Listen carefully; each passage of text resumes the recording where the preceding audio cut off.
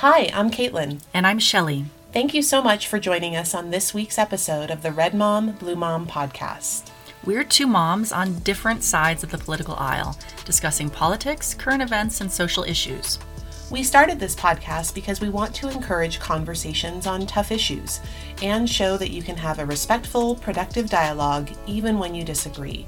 It's hard to believe, but you can actually still be friends with someone with whom you have very different political opinions. Please know that Shelley and I aren't experts on the various topics that we discuss, although we do our best to be informed and accurate. We also share our reference material on our website at redmombluemom.com. Thanks for joining us. Let's get started.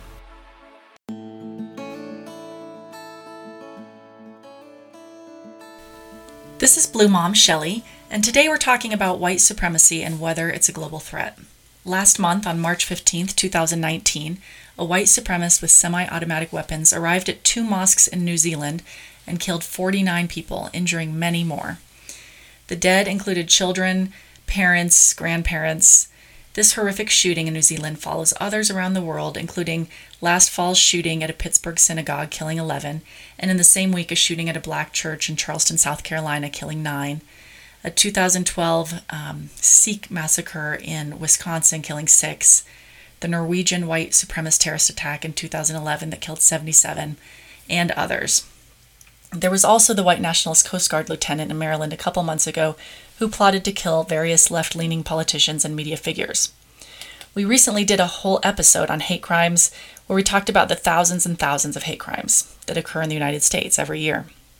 In my view, there is a rising threat from these white nationalists, and they are now committing most of the acts of terror in the United States.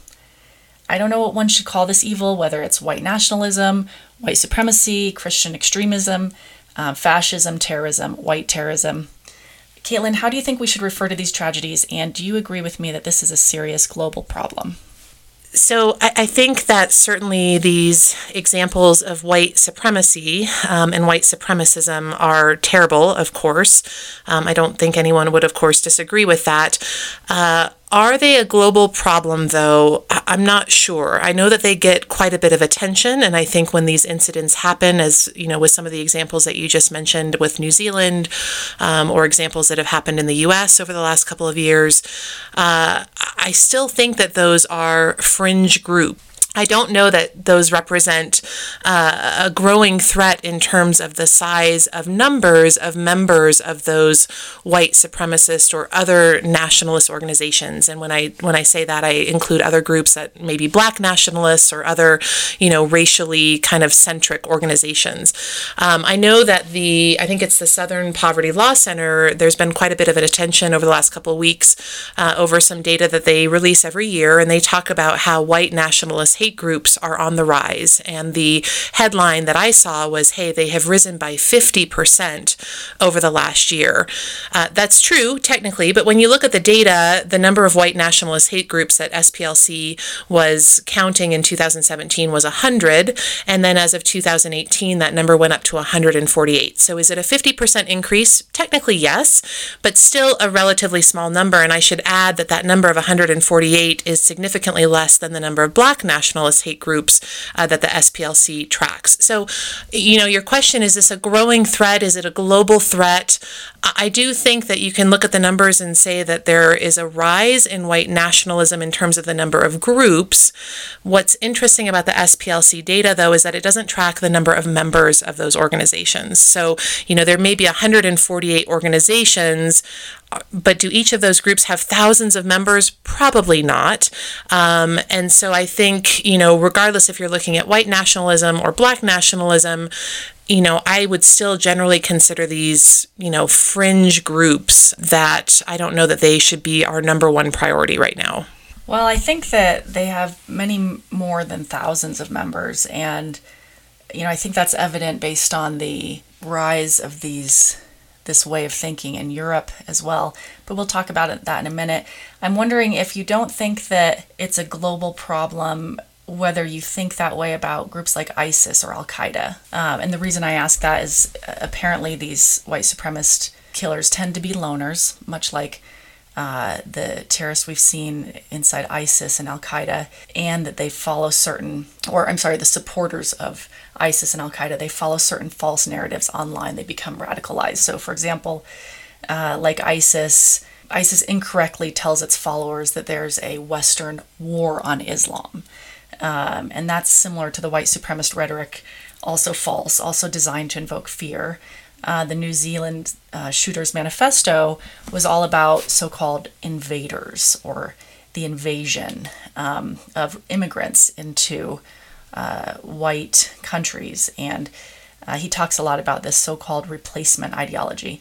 This is a fear that immigrants of color are pouring into historically white countries, and that the demographics are changing so much that people of color will eventually replace whites. And so they believe that their culture will be replaced with a different culture. There's actually a Washington Post article dated March 15th, 2019, posted on redmombluemom.com, on how the white supremacist is a social movement. It's fueled by this idea of the invasion of immigrants.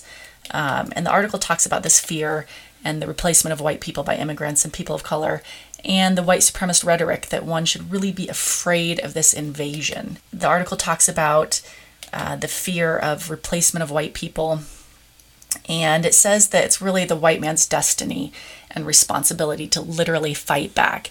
That's a lot like the ISIS message that goes out to its followers, the idea that they're supposed to fight back on this purported war against Islam. Yeah, I think it's an interesting idea around trying to make an analogy between white supremacy and ISIS. I agree with your assessment that in both instances, the organizers or leaders of those groups are spreading fear and hate and false stories specifically designed to gin up more hatred and fear and often violence as well.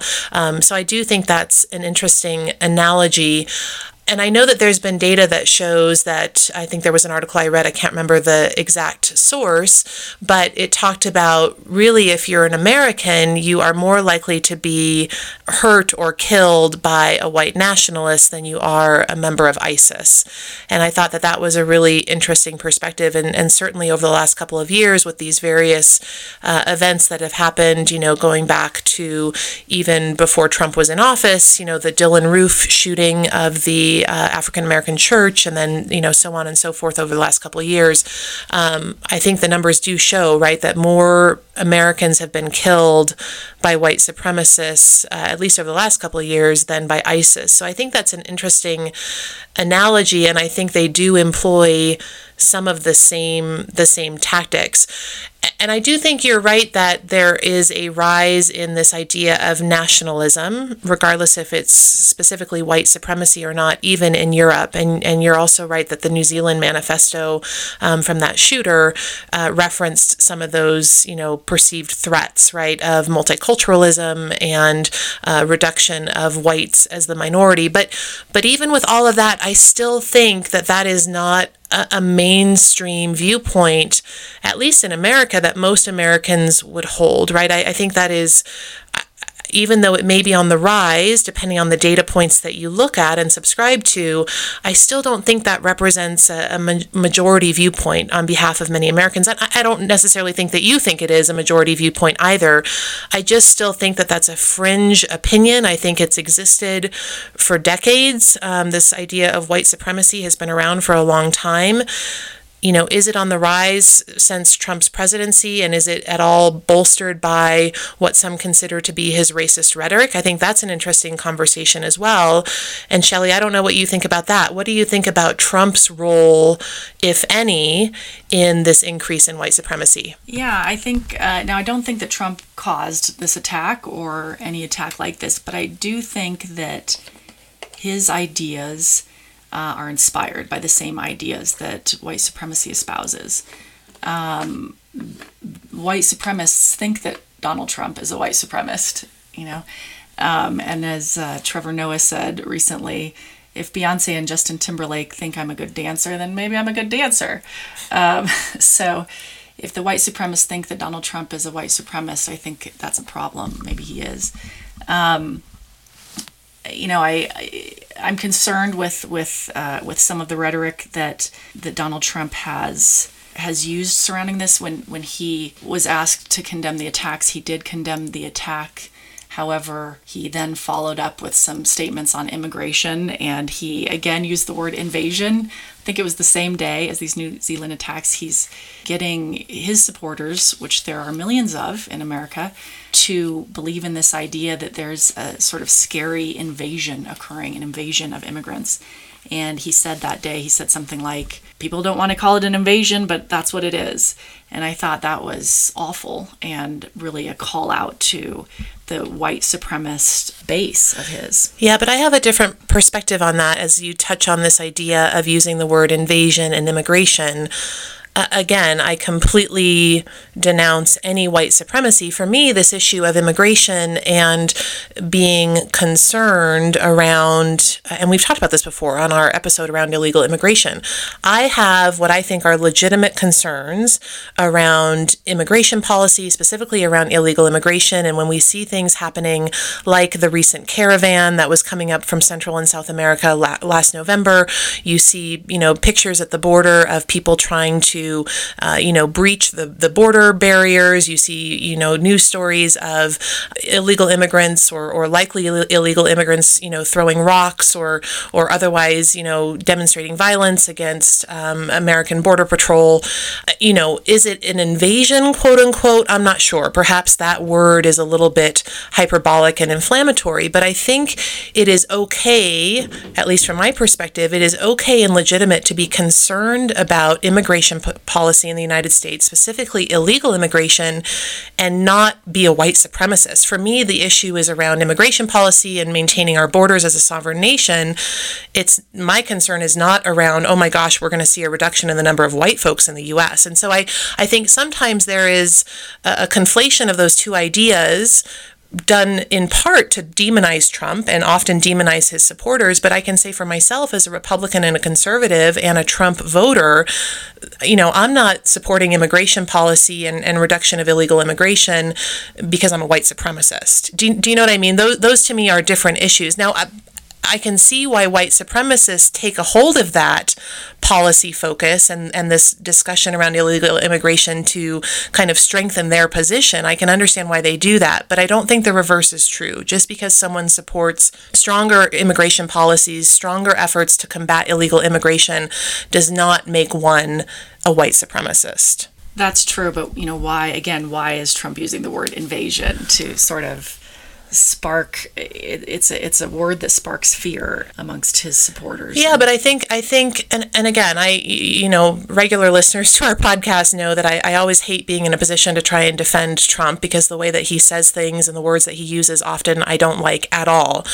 But is invasion that much of a stretch where, again, you have caravans of people who are clearly trying to come into the U.S. regardless of if they're doing it legally or illegally? And again, like I said, you have stories and images of people at the border trying to climb our walls, trying to get into our country by illegal means.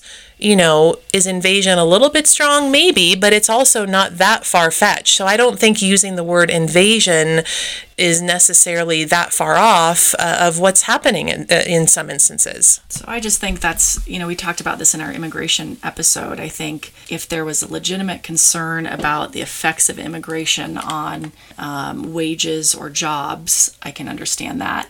But the villainization of the immigrant themselves as opposed to the employer that's maybe hiring the immigrant or the employer who's moving jobs overseas, which is the bigger cause of deflated wages. If that was a legitimate concern, I understand that. But this idea of vilification of the immigrants themselves and calling them invaders, that is just, in my mind, wrong. And it fuels this, what I think is a racist view of innocent immigrants. I mean, for white supremacists, if there was legitimate concern that they were losing jobs or that their poor economic situation could be blamed on immigrants, that would be one thing. But I don't think that that's what they think. I doubt that many, if any, white supremacists have lost their job to an immigrant. I think what they are is just racist and hateful. Well, and I agree with you there, of course. I think white supremacists have it all wrong, right? Their way of thinking is not something I agree with. I think it's ridiculous in all forms. But I do want to just touch on what you just said around vilification of quote innocent immigrants. And I know we have a whole separate a whole separate episode on illegal immigration. We don't need to rehash that here. But I do think the words matter. Innocent immigrant, to me, paints a much different picture than what's happening. And what's happening in many instances is people are trying to come into our country illegally. If you try to come into our country illegally, or frankly any other country illegally, in my view, you are no longer a quote unquote innocent immigrant. You are now a criminal trying to break the laws of that country that you're going into. So do I agree that we should not vilify all immigrants as dangerous and rapists and gang members as Trump has done in the past? And I think that's terrible that he's done that, of course. But I also think, let's call it what it is. Not all of these people trying to come into the U.S. are doing so with a good heart and good intention. And frankly, often they're not following the law. So I have a problem with labeling them all as innocent immigrants. I don't think that that's a fair or accurate assessment. Well, I disagree. And again, we talked about that in our immigration episode, but there's no legal way, almost no legal way to enter the United States. So by saying that they're not innocent or that they are breaking the law, you're basically saying, that all of them are that, because there is almost no legal way to enter the United States. What's interesting about the New Zealand shooters manifesto, and again, this manifesto, keep in mind, it's written to radicalize others and to recruit other white supremacists. So I don't want to give it much credit, but it is interesting that he traveled first around Europe before he committed these murders, and he visited various sites that he thought represent historical battles between white people and Muslims. And he says in his manifesto, quote, "For many years I had been hearing and reading of the invasion of France by non-whites. But once I arrived in France, I found the stories not only to be true, but profoundly understated." You see here, he's trying to invoke the same fear in people that radicalized him. He titles his manifesto The Great Replacement, which is actually a reference to a 2012 book by right-wing French presidential candidate Renaud Camus, and I'm not sure I'm pronouncing his name right, but in that book, Camus espouses this theory that Europe's white majority is being replaced by African immigrants, many of whom are Muslim. And when, after the shooting, reporters caught up with Camus, and while he, like Trump, said that he condemned the attacks, he also took the opportunity to add there is, quote, ethnic substitution that is taking progress in my country, and he encouraged a counter-revolt. So again, like other white supremacists, he's telling people they need to stand up and fight back. Similarly, Australian Senator Fraser Anning condemned the attacks but used the same opportunity to say, quote, "The real cause of bloodshed on the New Zealand streets today is the immigration problem, which allowed Muslim fanatics to migrate to New Zealand in the first place." When I read these statements by politicians, I think, wow, much like what Donald Trump is, this same idea of immigration, that he's this fear that he's trying to invoke, it really plays on what is already some people's racist tendencies. Another European politician is Hungary's far-right Prime Minister Viktor Orban. He said after the shooting that he was proud of Hungarians for stopping, quote, "at our southern borders, the migrant invasion directed at Europe." Then, in addition to blaming George Soros for the European refugee crisis, he said, quote, "Without the protection of our Christian culture, we will lose Europe, and Europe will no longer belong to the Europeans." And you see that's the same us versus them language that Al-Qaeda uses. The Dutch government just recently lost to a nationalist party. There are many other growing nationalist movements in Europe, including Brexit. We've posted an article, a 2008 article on redmombluemom.com entitled Europe and Nationalism, a country-by-country guide. When you say, are these just a few people, I think it's millions and millions of people that are following this nationalist sort of rhetoric. But most disturbing to me as an American was our President Trump when he said what I just quoted, and took the opportunity after the shooting to use this word invasion with respect to immigration. It's playing on these same fears. It's this us versus them mentality. And again, if it's a real concern about invasion, a real concern about immigration, jobs, wages, then that's a different discussion. But I don't think that's what it is. I think it's just plain racism. Yeah, I think you and I maybe disagree a little bit there, but I am curious to know from you, Shelley. So, as we talk about this concept of nationalism, and you gave some examples of Europe, and many of our listeners may know, in the UK, and you just mentioned Brexit as an example. About 10 or 12 years ago, there was an interesting book that came out called Londonistan, and it was basically a play on words talking about kind of the influx of Muslims into London and kind of the London metropolitan area, probably the UK in general. They just use London for the title, and just talking about how that influx of immigrants, I don't know if it was legal or illegal or probably a mix of both, but how that was basically changing the culture of London. Similar stories have come out in other parts of Europe, as you just referenced. I know Sweden is another good example where there's been quite a few stories over the last 12 to 24 months about how the culture is changing. So as we talk about nationalism, and I think nationalism gets kind of automatically a bad connotation, especially in the context of white supremacy as we're talking about today, do you think there's any legitimacy to people, Americans, Brits, whomever, do you think there's any legitimate concern around how the culture, the language, kind of what makes a country, some of those things that are hard to define? Do you think there's legitimate concern that's being maybe negatively described as nationalism around people being worried about how their country may be changed because of an influx of immigrants, be it Muslim or otherwise? Is that a legitimate thing, do you think, or is that just in the spirit of multiculturalism and that's a great thing overall? I don't think there's any legitimacy there. I think that the underlying feeling that people are having, that you just referenced, is actually a sort of racist feeling. I think that it's rooted in this mistaken belief that some of those people view their culture, really they view it as white. They have a belief somehow that their background or what you're referring to as culture is somehow superior to that of people of other racial backgrounds. I think that's just rooted in common racism, which has been around for a long time and will continue to be around, especially if it's not acknowledged.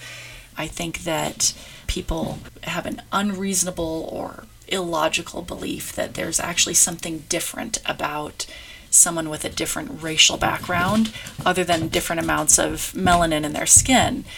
So I think the perpetuation of any sort of idea that there is anything superior or better about white European culture is actually just a racist idea that's ultimately based on that same fallacy.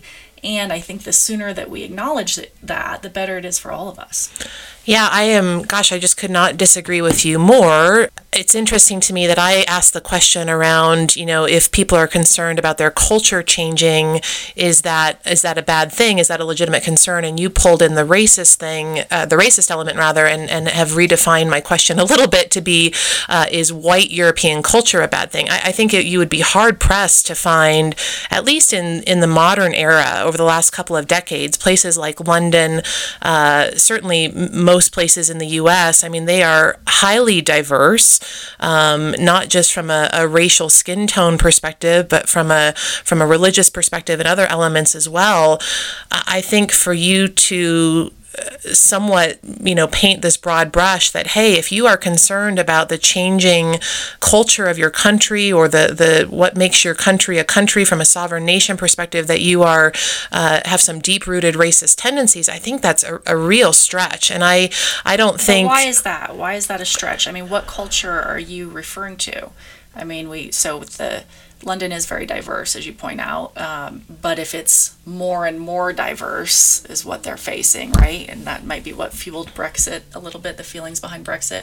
If it's more and more diverse, meaning a greater number of, let's say, Muslims living there, they're from different places in the world, maybe speaking different languages, but is that really it? Is it that the fear that a different language is going to replace, your language? What part of culture is it that that people are worried about? Yeah, I mean, I think that's a fair question. I mean, do I have concerns personally about, do we at some point kind of lose English language as a common connector as Americans? Sure, I worry about that a little bit, right? I mean, I think we already have seen, it's very common, of course, to go and find materials that are bilingual, English and Spanish.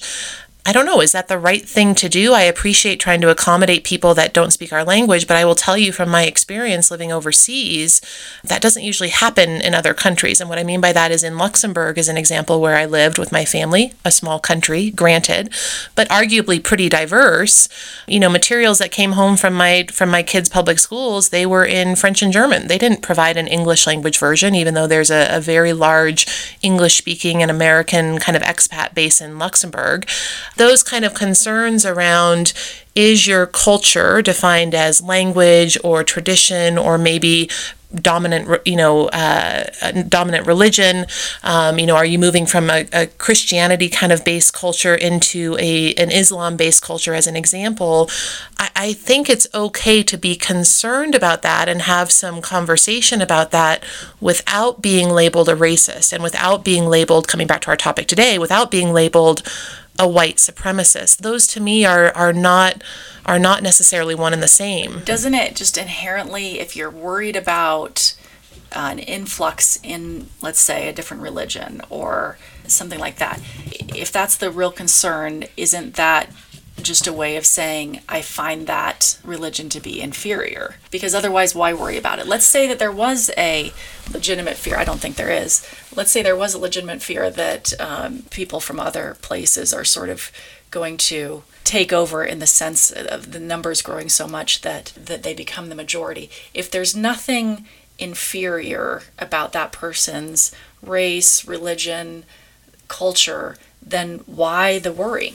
I don't think it's about having another religion, let's use that example, as being inferior. So let's take example, Christianity versus Islam. And I'm certainly no expert in Islam.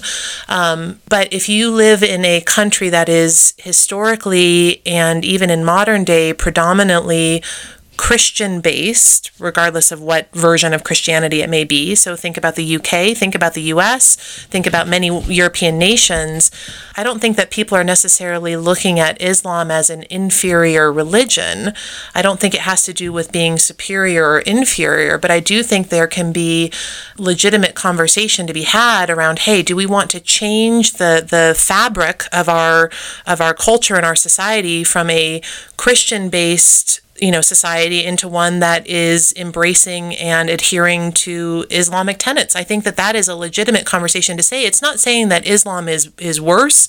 It's not saying that it's inferior in any way, but I think it is acknowledging the historical establishment of some of these, quote unquote, Western countries in Europe or otherwise. The only thing historical about that is that the Christians were a majority.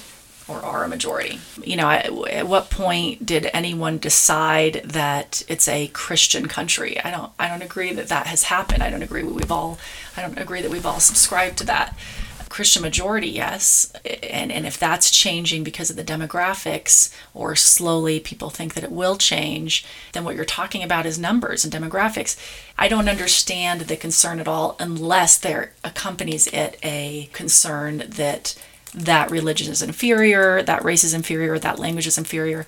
By the way, in the United States, you mentioned Spanish. I've always been surprised to hear this idea that a different language could take over. I can't envision that ever happening here. I've never seen any indication that would happen. And the fact that a manual or an ATM instructions or whatever is also available in Spanish, I can't figure out how that invokes a concern that the Spanish language is going to take over. I just can't see any rational thinking behind this that's not based on a belief that this other so-called culture, language, race, religion is inferior.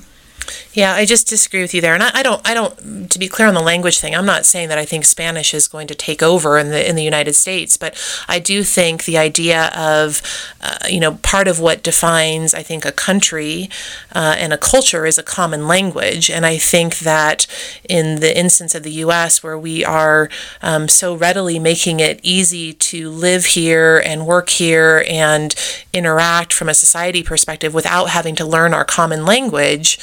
I don't know that that's the right thing to do necessarily. I do strongly believe that common language is one of the things that makes a nation, and I think that's important for people to speak a common language, and I think that's an important piece of that fabric. But I don't think anyone's trying to change that. No, but would you agree that we offering- make it exceptionally easy if you don't want to speak English in the U.S., and let's use Spanish as an example because that's certainly the biggest kind of secondary language that's used here. Would you agree that we make it exceptionally easy to live and work here if you don't speak English? No. Really? I don't think. I think unless you maybe are retired, maybe an older person, and you don't have to engage with anyone other than your immediate family members. Otherwise, I think everyone who's here and working and either going to school or working or engaging in society has a very difficult time if they're not versed in English. Yeah, I disagree. I think from a government kind of public entity perspective, and certainly most private companies, I think you can find Spanish language materials. You can speak with people in Spanish. Most American companies that I've worked for, at least, have Spanish language customer service, et cetera, et cetera. So I disagree with you that it's not easy to live in the U.S. if you don't speak English and you only speak Spanish. But you have a concern that we're making it too easy for people?